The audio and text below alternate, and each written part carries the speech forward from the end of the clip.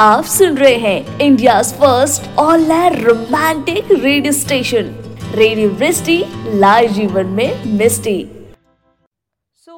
Good evening guys. क्या हंसी शाम है ना, और इस शाम को और भी हंसी बनाने आ गई हूँ मैं। Welcome to our show Authors Cafe and I am your RJ Shivam, और मैं लेकर के आई हूँ हमारा शो only on radio Vrishti. And I know it's been a while, हम काफ़ी दिनों बाद ऑथर्स कैफे लेकर लौटे हैं।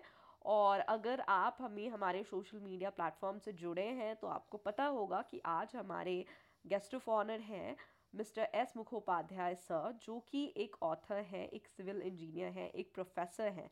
He is a man of many talents. और जब मुझे पता चला that I am going to get to interview him, मतलब आई वॉज फ्लैटर्ड एंड मैं बहुत खुश थी। मतलब कि this is no less than an achievement मेरे लिए भी कि I am interviewing him. So sir, welcome to our show. मैं पूरी टीम वृष्टि की तरफ से और अपनी तरफ से और हमारे लिसनर्स की तरफ से आपका स्वागत करती हूँ हमारे शो में। So, would you please care to introduce yourself to our audience? Thank you madam, good evening.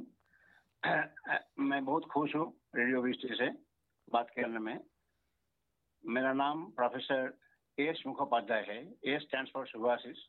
मैं पुणे में रहने वाला हूँ। मेरा teaching experience more than 30 years है। इन दिस 30 ईयर्स में मैंने 35 के ऊपर बुक लिखा। और मेरा मेन वीक पॉइंट है students. Students are my main love. मैंने एक बुक लिखा, my students my love. Students है तो मैं हूँ, इतने बोलना चाहते हैं हम, ज़्यादा नहीं। Wow, that is so sweet। आपने जो अपनी बुक की नाम बताई, My Students My Love, Yes. मतलब एक टीचर और स्टूडेंट के बीच का जो हम कहते हैं रिलेशनशिप बहुत सेक्रेड होता है, जो कि आज के टाइम में हम बहुत डिसअपियर होता जा रहा है वो। पर आई Yes. थिंक जो आपका ये बुक है, इट समहाउ रिफ्लेक्ट्स दैट।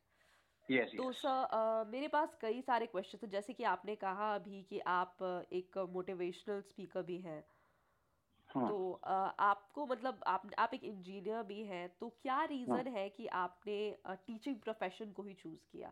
क्या आप बहुत हमेशा से ये करना चाहते थे, या फिर जब आप इंजीनियरिंग आपने की उसके बाद यू फाउंड दिस लव? बहुत इम्पोर्टेंट क्वेश्चन है, बहुत अच्छा क्वेश्चन है। एक्चुअली मैं एनआईटी दुर्गापुर का प्रोडक्ट हूँ। मैं एनआईटी दुर्गापुर से 86 में बीई पास किया। मेरे प्रोफेसर थे professor DP Mujumdar. He is no more, अभी शायद नहीं है, 2 साल पहले उनका देहांत हो चुका। वो प्रोफेसर से मैं बहुत ज़्यादा इन्फ्लुएंस हुए थे मेरा स्टूडेंट लाइफ में। तो 82 में जब बी में एडमिशन लिया, 86 में बी पास किया, उसी टाइम से मैं सोच लिया मुझे टीचर ही बनना है। अगर टीचर नहीं बनेंगे तो हम वेजिटेबल वेंडर बनेंगे, लेकिन और कुछ नहीं बनेंगे। मैं बहुत सारे गवर्नमेंट सर्विस छोड़ दिया, वाओ, मुझे टीचर ही बनना था, टीचर ही बन गए हम। That is some determination. जिस तरह आपने कहा कि अगर हम टीचर नहीं बनेंगे तो हम वेजिटेबल वेंडर बन जाएंगे, पर और यस, कुछ नहीं बनना है।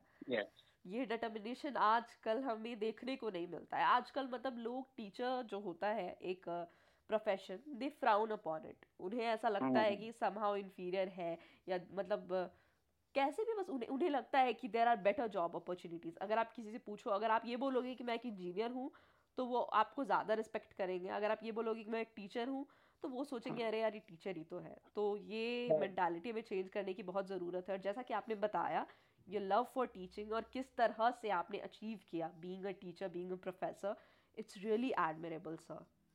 मैं बता आपको मैडम, मेरी फ्रैंकली, मान लीजिए कोई भी आदमी एक पर्टिकुलर प्रोफेशन के लिए बनता है, पैदा होता है। मान लीजिए तेंदुलकर को अगर हमने फुटबॉल दिया, वो फेल हो जाएगा। मैराडोना को क्रिकेट बैट दिया, फेल हो जाएगा। आप रेडियो जॉकी है तो आपको वो लाइन शूट किया पूरा, इसलिए आप इतना फेमस हो। तो कोई भी आदमी, कोई भी लेडी, कोई भी जेंट्स एक पर्टिकुलर लाइन के लिए उनका सुटेबल होते हैं। अगर वो प्रोफेशन उनका अगर मैच हो जाएगा तो प्रोफेशन एंड पैशन तो एकदम सिंक्रोनाइज होकर बहुत अच्छा हो जाता है। मेरा लाइफ में वही हुआ है। टीचिंग में आना था, टीचर ही बन गए। एक्चुअली मैंने भी कुछ टाइम में मतलब कहते हैं ना, कुछ जूनियर क्लासेस को मैंने ट्यूशन्स दी थी। बट हाँ, हाँ, मुझे हाँ। ऐसा लगा कि मतलब I am a good student, ठीक है, मैं अच्छी थी, मैं टॉपर थी। बट जो टीचिंग कहते हैं, it was not in hmm, me. मैं एक बहुत अच्छी हम्म, टीचर खुद को नहीं बोलूँगी, क्योंकि बहुत कुछ जानना पर उसी चीज़ को दूसरे को सिखा पाना, ये अलग अलग करेक्ट। चीज़ें हैं, और ये मुझ में नहीं था। वो एक आर्ट है। या दैट इज़ एन आर्ट।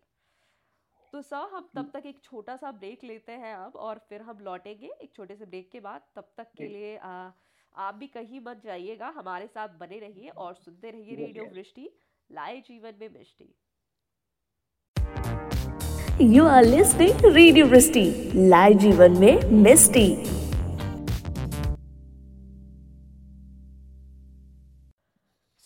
तुमने बुलाया और हम चले आए। जी हाँ, welcome back to our show Authors Cafe और मैं हूँ आपकी आरजे शिवम और मैं लेकर के आई हूँ हमारा शो only on radio Vrishti, India's leading online radio.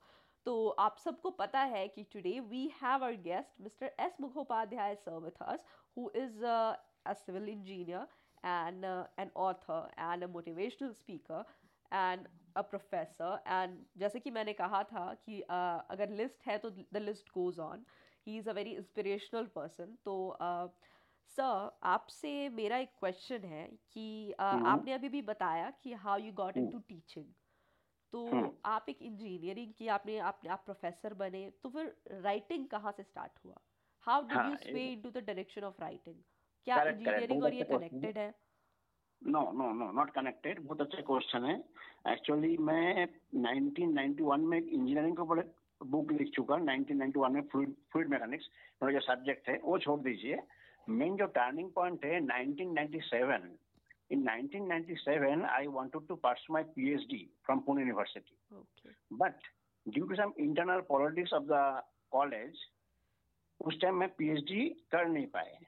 तो मुझे क्या लगा, जनरली बाकी लोग क्या करते हैं, मान लो फेल हो गए तो सर पकड़ के बैठ जाते हैं, बाकी कुछ नहीं करना, डिप्रेस हो जाना। बिल्कुल बिल्कुल।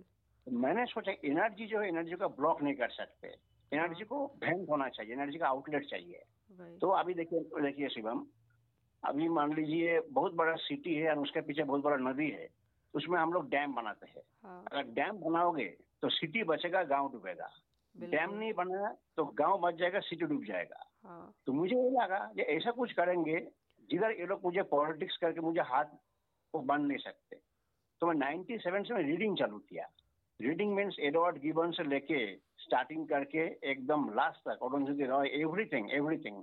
एडवर्ड गिबन से लेके नीरज सिंह चौधरी, जवाहरलाल नेहरू, खुशवंत सिंह, देन अरुंधति रॉय, झुम्पा लाहिरी, अभी लेटेस्ट जो चेतन भगत तक सब रीड कर लिया मैंने। तो पहले मैं 10 साल रीड किया, बिकॉज आजकल आपको मैं बता दें फ्रैंकली एक बात, आजकल आपने देखा होगा सेलिब्रिटीज लोग बुक लिखते हैं। बुक लिखना गुनाह नहीं है, लेकिन जिसने कभी रीडिंग ही नहीं किया वो लिखेंगे कैसे? बिल्कुल सही। तो बहुत बहुत पुरानी कहावत है कि to be a good writer you have to be a good reader. Yes, तो इन लोग क्या करते हैं, घोस्ट राइटिंग करते हैं। एंड सेकेंडली मेरा जो बुक है बिग फुट पब्लिकेशन में मेरा नाम है। आपको मैं फ्रैंकली बताता, वो पब्लिकेशन का नाम आप काट के पेंगुइन कर दो और मेरा नाम का जगह में चेतन भगत कर दो, बुक इमीडिएटली सुपरहिट हो जाएगा। तो बताता आपको कैसे आए हम। तो 97 में जब उन्होंने मुझे पीएचडी नहीं करने दिया तो मैं सोच लिया मुझे ऐसा कुछ करना है जिधर ये लोग मेरा हाथ को रोक मान नहीं सकते। तो मैं 97 रीडिंग चालू किया और 2001 में मेरा पहला बुक लिखा, non technical book, my students of far and near. Because मैं 100 स्टूडेंट्स को रिकमेंड कर चुका यूएस की यूनिवर्सिटीज के लिए, बहुत स्टूडेंट्स मेरे बाहर है। तो my students of far and near लिखा एंड वो बुक पब्लिश हुआ स्पेन से। उसके बाद मैं पीछे मुड़ के भी देखा नहीं, एक का बाद मैंने लिखा। And my students of far and near का enlarged version, modified version है my students my love. This is the story behind my book writing. और सर जैसा कि आपने बताया, मतलब और मैंने जो आपकी बुक पढ़ी है तो मुझे ये लगा कि आप कंटेंट देते हो बुक में। एक कहते हैं ना, जो आजकल सभी ऑलमोस्ट लिख रहे हैं, शैलो कंटेंट होता है बिल्कुल। पर आपकी कंटेंट, मैंने आपका कंटेंट देखा और वो बहुत इन्फ्लुएंसिव था। मुझे ऐसा लग रहा था कि जब मैंने पढ़ना शुरू किया तो आई कुडंट स्टॉप। मतलब it was full of knowledge और इंस्पिरेशन। बहुत ही मतलब कंटेंट रिच था ये। तो आपकी राइटिंग की तो मैं पर्सनली फैन बन चुकी हूँ। So thank you sir for coming on our show. Thank you.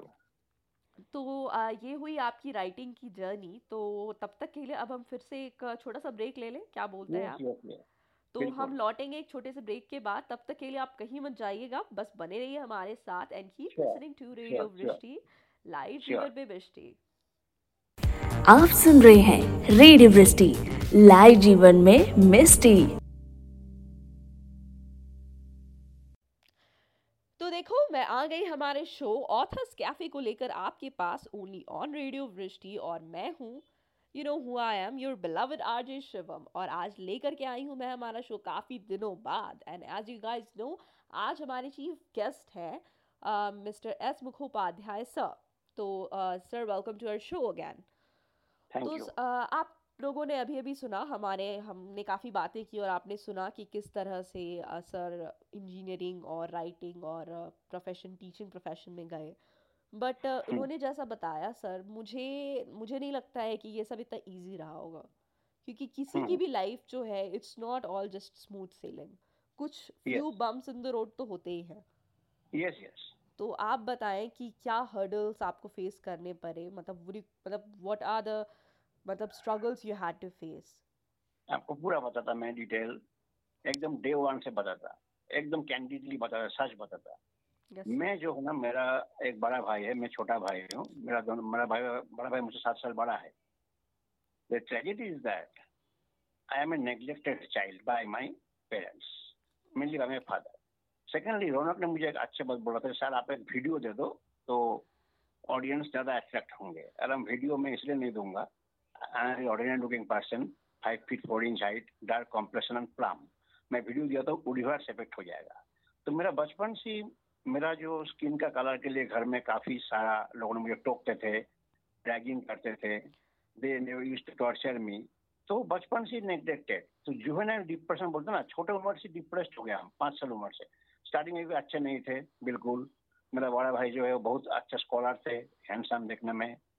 तो from very small age, 4-5 years age ऐसा स्ट्रगल चालू है, कंपटीशन, इंसल्ट। फिर 12 साल उम्र में माता जी का देहांत हुआ। Father was very strict and always used to compete with my brother. तो मेरा अंदर एक इन्फिनिटी कॉम्प्लेक्स काम करता था, लेकिन साथ में रिवोल्ट भी काम करता था, मुझे कुछ करके दिखाना है। और मैं कंटिन्यूअस स्कूल लाइफ मेरा जो है ना बंगाली मीडियम में है। आप विश्वास नहीं करोगे, मैं एक लाइन इंग्लिश भी ठीक से बोल नहीं सकता था, एक भी line English, after 10th standard. फिर मैंने सोच लिया सेल्फ मोटिवेशन चाहिए। एक बात तो है, अंगार जलाने के लिए अंगार नहीं चाहिए, चिंगारी चाहिए। One spark is required. बिल्कुल बिल्कुल। तो मैं खुद को खुद मोटिवेट किया।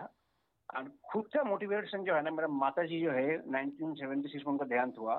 उन्होंने मुझे बोल के गए थे देहांत से पहले, ये बेटा दो चीजें सीखो, इंग्लिश एंड मैथ। आपको इंग्लिश एंड मैथ अगर आएगा तो आप पूरा दुनिया को कमेंट कर पाओगे। इंग्लिश चाहे आप अच्छा ना लगे, लेकिन इंग्लिश आपको सीखना जरूरी है। सेकेंडली, उन्होंने ये बोला मुझे, ये क्वालिफिकेशन एंड एजुकेशन, ये दोनों में डिफरेंस है। क्वालिफाइड सब लोग होते हैं, डिग्री होते हैं, एजुकेशन अंदर से आते हैं। बिल्कुल। वो बात में मैंने ध्यान दिया। छोटे छोटे बातें माता जी ने मुझे सिखाया। जैसे उन्होंने बोला, आप शायद जिंदगी में 2 मर्सिडीज परचेज नहीं कर पाओगे, लेकिन एक आइसक्रीम खाने के बाद और एक आइसक्रीम इमीडिएटली खा लेना, सोचना नहीं। इसे छोटा छोटा मैटर बोला, लेकिन स्ट्रगल तो बहुत है। सबसे इंपॉर्टेंट स्ट्रगल जो राइटिंग करियर में है, रिजेक्शन फ्रॉम पब्लिकेशन। मेरा जो फर्स्ट बुक है, that time email was not that much, email इतना प्रचलित नहीं था उस टाइम। जी जी। तो मेरे जो पहले बुक के लिए मुझे मोर देन 100 रिजेक्शन मिला। लेकिन इतना रिजेक्शन मिलने के बावजूद भी मैंने हिम्मत नहीं हारी। बिकॉज आपको मैं बताना चाहता हूँ, एक फुटबॉल मैच में 90 मिनट्स का मैच है, लास्ट मिनट में भी एक गोल दिया तो मैच पूरा चेंज हो जाता है। बिल्कुल बिल्कुल बिल्कुल सही कहा आपने। मैंने ऐसे सेल्फ मोटिवेट होके आगे आगे गए, ठीक से डिसीजन लिया, स्मार्ट वर्क किया। हार्ड वर्क तो सब लोग करते हैं, स्मार्ट वर्क करना चाहिए, एंड रेगुलरिटी मेंटेन किया। देखिए, एक दिन में 5 किलोमीटर चलना बहुत आसान है, लेकिन रेगुलर 1 किलोमीटर चलना बहुत डिफिकल्ट है। इन स्पाइट ऑफ एवरीथिंग, मैं सब जितना भी हार्डल है सब बाजू में रख के मैं कॉन्टिन्यूसली मेरे बुक राइटिंग के पीछे। लेकिन इसमें मेरे फैमिली का बहुत बड़ा कंट्रीब्यूशन है। मैं फैमिली को नेग्लेक्ट करके अपना काम किया, उन्होंने अपना काम किया। मैं घर का काम सब छोड़ के, मैं अगर गिरनी में जाते थे आटा पिसाने के लिए, उधर भी हम बुक लेके जाते थे, पढ़ते थे। तो टोटल ऑब्सेसिव कंपल्सिव ड्राइव बोलते ना, पागल जैसा। अनलेस यू बिकम मैड, थोड़ा सा पागल ना हो तो काम नहीं होता। तो वो सेल्फ मोटिवेशन है जो मुझे आज भी उम्र में 16 आवर्स काम करने के लिए मोटिवेट करते हैं। सर, आपने जैसे बताया, मैं सुन के आई एम ट्रूली सॉरी। मैं मानती हूँ कि आपके मोटिवेशन का सोर्स भी रहा है, बट सुन के मुझे काफ़ी बुरा लगा, क्योंकि नहीं नहीं, अपने नॉर्मल है। फैमिली के द्वारा ही डिस्क्रिमिनेट किया जाना, this is the worst thing that can happen to anyone. Only for the colour of my skin, only for the colour of my skin. Very unfortunate, मुझे आज भी दुख लगता है, लेकिन ठीक है। स्किन तो मैं तैयार नहीं को तो मैं लेके पैदा हुए। तो मेरा माँ जो है बहुत बड़ी इंस्पिरेशन थी, एंड फादर जो है एकदम क्रिटिक है। तो उन्होंने मुझे बहुत ज्यादा इंसल्ट करते थे बचपन से, एंड बाद में उनका वर्सन चेंज हो चुका। वो तो होता ही है। वही वही That's वही। तो सर मैटर ये करता है कि आज आप जहाँ हो वहाँ से ये सारी चीज़ें लगती है कि उनका लॉस था, वो आपके टैलेंट को नहीं पहचान पाए। हाँ, उन्होंने रिकॉग्नाइज नहीं किया उस टाइम, उन्होंने राइट। समझा भी नहीं कि इससे कुछ होगा, इससे कुछ हो पाएगा। तो तब कोई नेचुरल, मैं आपको बताता एक सिंपल बात है। मैं 6 स्टैंडर्ड में, तो मुझे मैथमेटिक्स में मिला 42 मार्क्स। उस टाइम मेरा कुछ चोट लगा नीज में, तो डॉक्टर के पास लेके गए मेरा पिताजी। तो डॉक्टर ने मुझे पूछा, बंगाली डॉक्टर थे कलकत्ता में, तो कितना मिला मैथमेटिक्स में, कितना मिला, ऐसा पूछा एग्जाम में। मैं बोला 42। तो मुझे डॉक्टर ने बहुत ज्यादा उन्होंने सुना दिया, बोला अरे आपको शर्म नहीं आता बोलने में 42, क्या फालतू लड़का हो। मैं कुछ बोला नहीं। फिर जब चैम्बर का बाहर है, मेरे पिताजी मुझे बोला, अरे 42 क्यों बोला, आपको कम से कम डबल 84 तो बोलना चाहिए था। मैंने उनको एक ही बात बोला कि घर में सीखा थे सच बोलो, अभी बोल रहे झूठ बोलो, तो कॉन्फ्यूज है मैं कभी जनरली झूठ नहीं बोलता, जनरली मैं ऐसा कभी नहीं बोलूंगा, मैं कभी बिल्कुल। नहीं झूठ बोलूंगा। तो ऐसा हुआ था, ऐसे ऐसा होके आगे गए सब। कहते हैं जो होता है अच्छे के लिए होता है, तो हम मान सकते हैं कि वो उन्होंने उस चीज़ में जो भी आपके साथ हुआ वो आपके लिए हम्म। बहुत बड़ा मोटिवेशन हुआ। वो हाँ, मोटिवेशन होता है, इट उनका ड्रोव मोटिवेशन यू टू होता है। Achieve what you have achieved today. Yes yes, उनका जो इंसल्ट, उनका जो इग्नोर एटीट्यूड, वही मेरा मोटिवेशन बन गया एक्चुअली। Sure sir. तो अब हम लेते हैं एक छोटा सा ब्रेक और उसके बाद हम लौटेंगे दोबारा। तब तक के लिए आप सुनते रहिए हमारे साथ रेडियो वृष्टि, लाए जीवन में मिष्टी। अगर आप भी किसी से प्यार करते हैं तो अपने प्यार को ना होने दीजिए लॉकडाउन। शेयर कीजिए अपने पार्टनर के साथ रेडियो वृष्टि के रोमांटिक भरे गाने। कीप लिसनिंग रेडियो वृष्टि, लाए जीवन में मिस्टी। Hello guys, welcome back to our show Authors Cafe and I am your RJ Shivam और मैं लेकर के आई हूँ हमारा शो ओनली ऑन रेडियो वृष्टि। तो ऑथर्स कैफे में आपका स्वागत करती हूँ मैं, और आज है हमारे साथ मिस्टर एस मुखोपाध्याय सर। तो एज यू गाइस नो कि वो एक ऑथर है, वो एक इंजीनियर है, वो एक प्रोफेशनल प्रोफेसर है। तो मेरा जो है नेक्स्ट क्वेश्चन जो उनसे होने वाला है वो ये है कि उनकी सर आपकी जो भी एक बुक आई थी recently, indomitable Susan with HIV, तो यस। मुझे बहुत इम्प्रेसिव लगी वो। मतलब मैं पूछना चाहूँगी कि इस बुक का इंस्पिरेशन क्या था, आपने किस तरह से ये लिखा, कि आपको मतलब ये इशू कैसे आपको लगा कि इस बारे में हमें लिखना चाहिए। इसमें इट इज ए फिक्शन, लेकिन आप बोल सकते हो एक कुछ कैरेक्टर को मैं बहुत करीब से देखा, बट फॉर द विषय प्राइवेसी में इससे ज्यादा बोल नहीं पाऊंगा। लेकिन ये जो है, एक Hindu boy Sanjay, Christian lady के बीच में अफेयर था, एंड यू नो सुशांत के पिताजी प्रोफेसर थे जिनका बहुत जल्दी ध्यान हो चुका। ये बुक में एक्चुअली में लेडीज एम्पावरमेंट मदरहुड क्या है उसको हाईलाइट किया। नॉर्मली कहता क्या होता है, हाई सोसाइटी में बड़े बड़े क्लब में लेडीज क्लब में जाते हैं, they splurge money with their and they think it is ladies empowerment. It is not ladies empowerment. Ladies yes. Empowerment means एक लेडी के लिए एक लेडी को बनाना पूरा। लेकिन हमारे मैंने ये समाज में लाइन पढ़ा था एग्जैक्ट उस बुक में। लेडीज ही लेडीज का सबसे बड़ा शत्रु है। मान लीजिए कोई भी ग्रैंड मदर, when जी जी। the sister-in-law gives birth to the child, the grandmother wants a grandson, not granddaughter. जी बिल्कुल, मैं आपकी बात बिल्कुल समझ रही हूँ। एंड सेकेंडली एक बात मैं बताना चाहता हूँ, लोगों को लड़का के लिए लड़का लड़का लड़का जो है ना, ये मेल चाइल्ड ऑब्सेशन है, नेशनल बीमारी है। लेकिन मैं देखा, आपको बता दें हिंदी में, बाप लड़का का प्रॉपर्टी होते हैं, लड़की बाप के प्रॉपर्टी होते हैं। हाँ जी जी लड़की जी को जी। लाइबिलिटी ना समझा, लड़की से प्यार किया, लड़की को एजुकेशन दिया, तो लड़की और डॉटर्स दे कैन, और ladies girls they can go to any extent.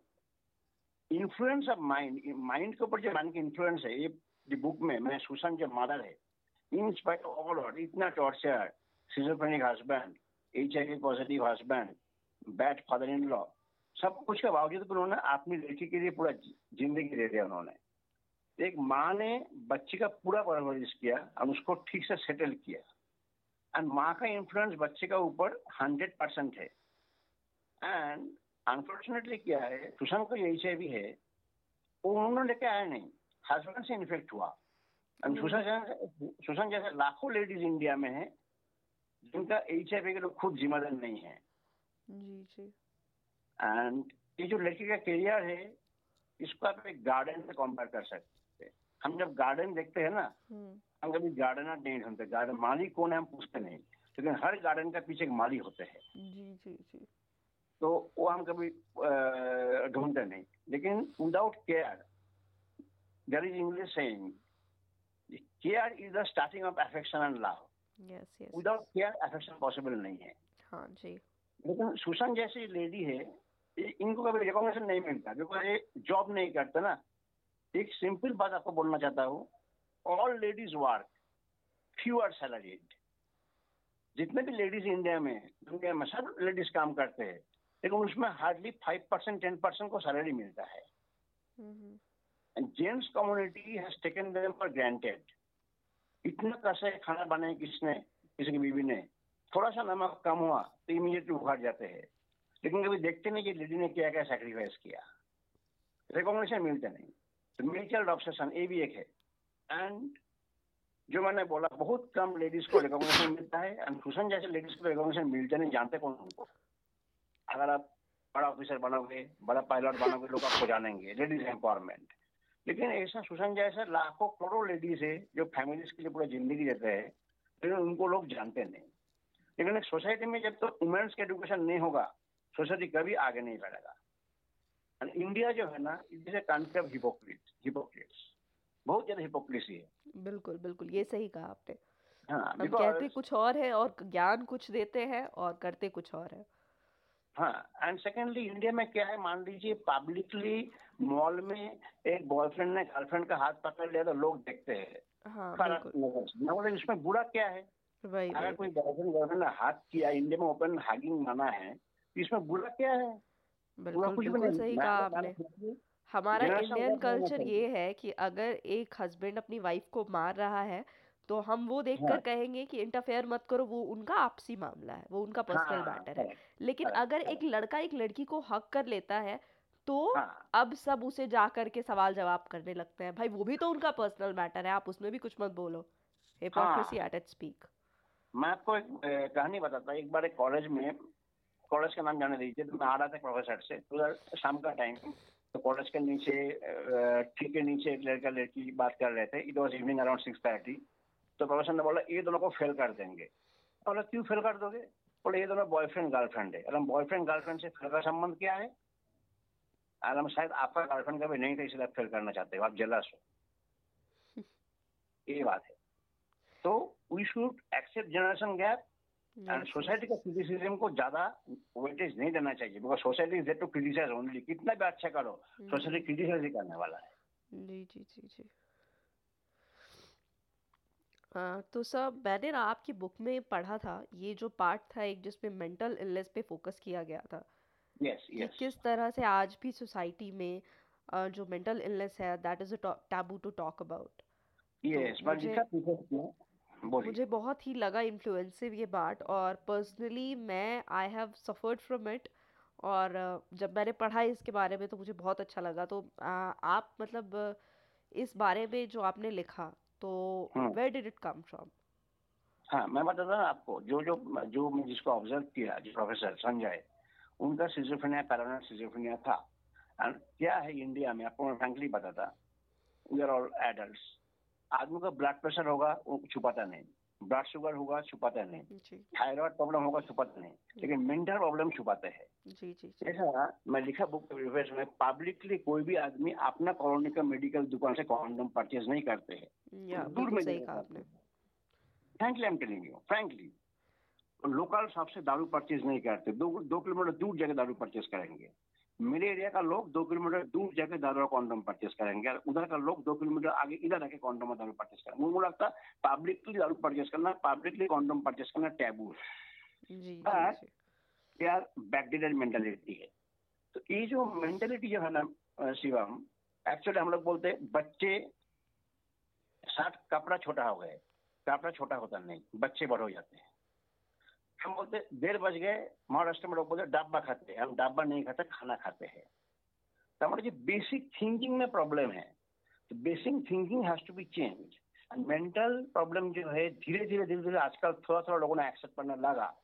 आज से 20 साल पहले तो कुछ भी नहीं था, जी लोग सही सिंपली कहा आपने। अवॉइड करते अभी फिर भी थे। थोड़ा कम हुआ है, लेकिन पहले तो और ज्यादा मतलब इस चीज को बहुत ज्यादा, अवॉइड की बहुत जाती थी। ज्यादा, बहुत ज्यादा, बहुत ज्यादा, पहले बहुत। मतलब अगर जिसे हम कहते हैं फ्रस्ट्रेटेड है या एंग्शियस है, तो वो यस। मेल्स जो है अपनी घर पे आकर अपनी वाइफ पे चिल्लाकर उसे निकाल लेते थे।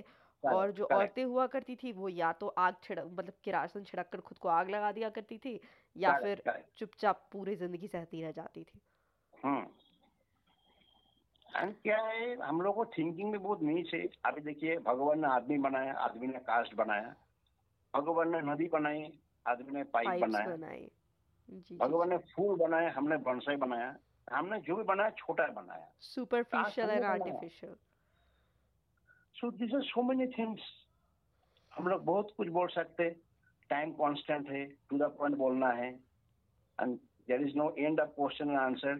सो आई थिंक आपने जो पूछा मुझे, मैं उसको थोड़ा बहुत आंसर दे पाया। जी जी जी।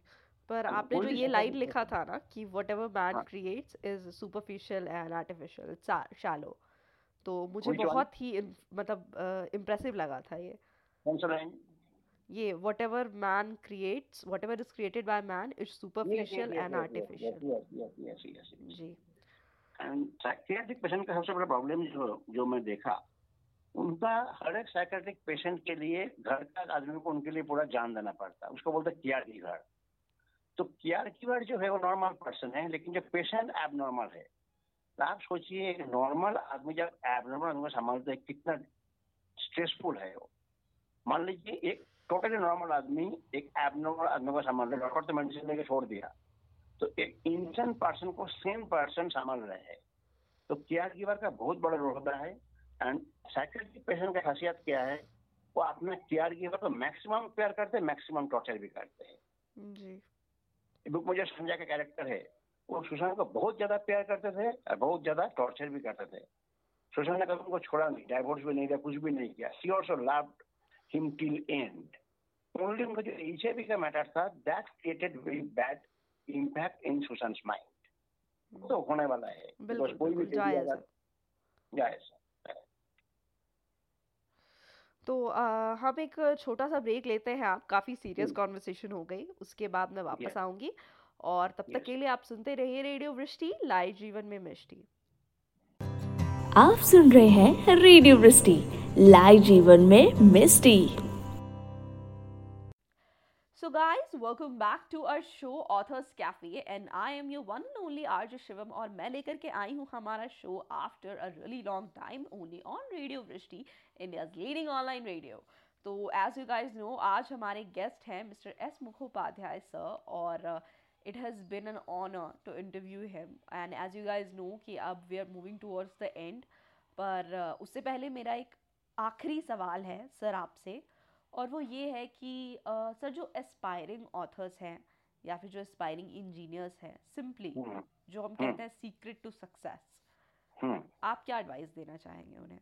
मैं इतना एडवाइस दूंगा कि आजकल मैंने जो देखा, इंजीनियरिंग एडमिशन का दिन ही बच्चे लोग प्लेसमेंट के बारे में सोचते हैं, जो 4 साल बाद होने वाला है। जो मेरा टाइम नहीं था, आज से 30 साल पहले नहीं था। आज लोग ऐसा, इतना ज्यादा लोग इंटेलिजेंट हो गए, इतना ज्यादा कानिंग हो गए, लोग एडमिशन का दिन सोचते हैं कॉलेज का प्लेसमेंट सेल में जाएगा, प्लेसमेंट कैसे होगा। तो बच्चे को अगर दांत निकालने से पहले बड़ों हंस के दिखाओ तो कैसे दिखाएगा। मैं एडवाइस दूंगा, 4 साल जो इंजीनियरिंग का स्टडी और ठीक से करे, प्लेसमेंट अपने आप हो जाएगा। Placement is not a big issue. And second thing is that concept building important है। आज का प्रॉब्लम क्या है, India, not only India, whole world are having depth of good teachers. Because सब लोगों को CEO, MD, GM, DGM, CGM, vice president, president बनना है, किसी को टीचर नहीं बनना है। मेरा कॉलेज में आके एक बड़े गार्जियन ने पूछा, इधर टीचर कैसे है? मैंने बोला सब फालतू टीचर है। बोले फालतू क्यों? मैं बोला आपके बच्चों का टीचर बनाओगे? बोले नहीं बनाऊंगा। कहाँ से टीचर आएगा? आसमान से तो नहीं टपकेगा टीचर। तो good teachers are not there nowadays, इसलिए कॉन्सेप्ट बिल्डिंग नहीं हो रहे। कॉन्सेप्ट अगर बिल्डिंग हो चुका, स्विमिंग, अगर आपको स्विमिंग आता है तो पानी का डेप्थ 10 फीट हो या 10,000 फीट हो, कुछ फर्क नहीं पड़ता। लेकिन कॉन्सेप्ट बिल्डिंग नहीं होगा तो जो स्विम करने वाला आदमी डूब जाएगा। तो first thing is concept. Secondly, और एक सजेशन है आजकल का जो इंजीनियर एडमिशन जो लेते हैं उन लोगों को, कॉलेज से कॉम्प्रोमाइज करो लेकिन ब्रांच से कॉम्प्रोमाइज मत करो। मान लो किसी को इलेक्ट्रॉनिक्स इंजीनियर बनना है, एक कॉलेज में नहीं मिल रहा है, दूसरे में मिल रहा है, ले लो। लेकिन अच्छा कॉलेज इलेक्ट्रॉनिक्स नहीं मिला तो सिविल ले लिया, मिटलर्जी ले लिया, ऐसा मत करो। रसगुल्ला खाना है रसगुल्ला खाओ, गुलाब जामुन मत खाओ। समोसा खाना है समोसा खाओ, गुलाब जामुन मत खाओ। तो जो आपको खाना है चॉइस में स्टिक कराओ, don't deviate from your choice. आज का जो ऑथर है उनके लिए मैं एडवाइस क्या दूंगा, अभी इंडिया में क्या हुआ, फ्रैंकली स्पीकिंग, रीडर से ऑथर ज्यादा हो गए। जी जी जी जी, आई वेरी रीडर से मच ऑथर ज्यादा है, and every author expects his book to be best seller. It is not possible. Author बनने से पहले रीडिंग करो, 10 साल रीडिंग करने के बाद आप ऑथर बनने का कोशिश करो। जस्ट दिल में ख्याल आया ऑथर ऑथर ऑथर हो गए, बुक छाप दिया, nobody purchase your book, nobody read your book. Because लोगों को लता मंगेशकर को सुनने का टाइम नहीं, तो मेरा गाना क्यों सुनेगा, गाना क्यों सुनेगा? जी जी Why they purchase my book? Why they read my book? First I should question myself. Why they read my book? It must have some content. बिल्कुल। अभी मेरा जो बुक है रतन टाटा साहब ने एंडोर्स किया, उन्होंने इम्प्रेस होकर एंडोर्स किया ना, मैं तो उनसे जबरदस्ती एंडोर्स नहीं ले सकता हूँ। उनको मैंने 6 चैप्टर भेजा था, बाकी कुछ कंटेंट भेजा था, टाइम लगा उनको, बहुत बिजी आदमी है, मोस्ट ऑनर्ड सिटीजन है इंडिया का, one of the most honourable citizen है, मेरे आइडल है, नॉट टू से। हाँ यस, बहुत लोग ये बहुत like APJ Abdul Kalam, he is youth icon, role model है करोड़ों बच्चे का। तो जब उनके एंडोर्समेंट आया ना, I was touched. I got मेरे हम सेक्रेटरी से मेल मिला, उन्होंने एक ही लाइन एंडोर्समेंट दिया, but that says everything about the book. तो मैं यही बोलूंगा, ज्यादा नहीं बोलूंगा, before starting writing you read for at least 5 years then start writing. Yes. That is my advice only. I think it is okay. वैसे भी आपने जो बात कही, मुझे लगता है कि हम सबको ये मतलब जैसे बचपन से पढ़ाया जाता है नॉर्मल इंग्लिश, तो हम कभी इंटरेस्ट नहीं लेते हैं इन सब चीज़ों में इतना कि यार क्या बस एग्जाम ही तो देना है। लिटरेचर में एक्चुअली में इंटरेस्ट लेने वाले लोग बहुत कम मिलते हैं। Yes. और फिर जब यूजुअली आजकल हम देखते हैं तो वो टीन लव स्टोरीज वगैरह लिख रहे हैं, तो मतलब एक टू द पॉइंट, चलिए एक पॉइंट पे आके वो इंजॉयबल है, बट आपको थोड़ा कंटेंट तो देना पड़ेगा। आप सिर्फ शैलो कंटेंट पे आप एक्सपेक्ट नहीं कर सकते कि आपकी बुक बेस्टसेलर बन जाए। It is not cut paste from net, net से काट किया पेस्ट किया, काट पेस्ट करने का भी तरीका होता है। तो अगर काट पेस्ट भी किसी ने किया, उसको भी एडिट करना चाहिए। डायरेक्ट लेकर ब्लंटली लिख दिया, एंड नाउ मैंने जैसा बड़ा आज ऑथर का नंबर रीडर से ज्यादा है, how do they expect they will purchase their book? अभी ये सब कुछ ई लर्निंग है। अगर कुछ बुक बेस्टसेलर होगा, आजकल बुक बेस्टसेलर होना भी डिफिकल्ट है। अगर बुक हिट हो जाएगा तो पूरा बुक को स्कैन करके व्हाट्सएप में वायरल कर देंगे, बुक सेल होगा ही नहीं। जी जी। आजकल बुक सेलर को फेम मिलेगा, पैसा नहीं मिलेगा, बिकॉज कितने भी अच्छा बुक हो, दे व्हाट्सएप में पूरा स्कैन करके ईमेल कर देंगे वायरल करके, तो बुक सेल होगा ही नहीं, पहले से। लेकिन एटलीस्ट कंटेंट है तो लोग लेंगे। देयर इज अ सेइंग ना, डू समथिंग वर्थ राइटिंग और राइट समथिंग वर्थ रीडिंग। जी that is required from my experience. मैं बताना चाहता हूँ यंग जनरेशन को, जो टाइम का काम वो करो, प्लेसमेंट का अभी मत सोचो, एडमिशन ले लो, इंजीनियरिंग ठीक से स्टडी करो। एंड मैथमेटिक्स अगर नहीं आएगा आपको तो इंजीनियरिंग में आपको जाना नहीं चाहिए। खून देख के चेक करा जाता तो मेडिसिन में जाना नहीं चाहिए। इंजीनियरिंग में जाना तो आपका मैथमेटिक्स बहुत तगड़ा होना चाहिए। अगर तगड़ा नहीं है तो प्रैक्टिस करो, प्रैक्टिस मेक्स परफेक्ट। 1 महीना प्रैक्टिस नहीं किया तो ऑडियंस को समझ में आता है, 7 दिन प्रैक्टिस नहीं किया फैमिली मेंबर को समझ में आता है, 1 दिन प्रैक्टिस नहीं किया खुद को समझ में आता है। तो प्रैक्टिस रेगुलर थी। जी, आपकी बात समझ रही हूँ मैं। तो सर, मैं लास्टली कहूँगी कि थैंक यू, आपने हमें ये मौका दिया to interview you. It was my honour, and मैं पूरी टीम वृष्टि की तरफ से आपको मतलब बहुत बहुत बहुत बहुत सारी थैंक यू बोलना चाहूँगी। Same with me. I am also very much happy I'm talking to you. Really, it is a great evening and great moment, and I also enjoyed it thoroughly. I really hope कि आपने enjoy किया हो ये interview, और हमारे audience ने भी। I mean, obviously उन्हें मौका मिला आपके पर्सनल लाइफ को थोड़ा जानने में। What can be greater than that? Correct. तो गाइस, हम दोबारा लौटेंगे फिर अब कुछ दिनों बाद। तब तक के लिए अलविदा। और sir, would you like to say goodbye? Goodbye to all my listeners, and not only the listeners who are on the line. Goodbye to everyone. See you again. I will never say goodbye. I'll say see you again. I See you talk to again. Again in future. जी have best of luck. तो बस सुनते रहिए radio वृष्टि, लाए जीवन में वृष्टि। आप सुन रहे हैं India first online romantic radio station radio Vrishti, live जीवन में मिस्टी।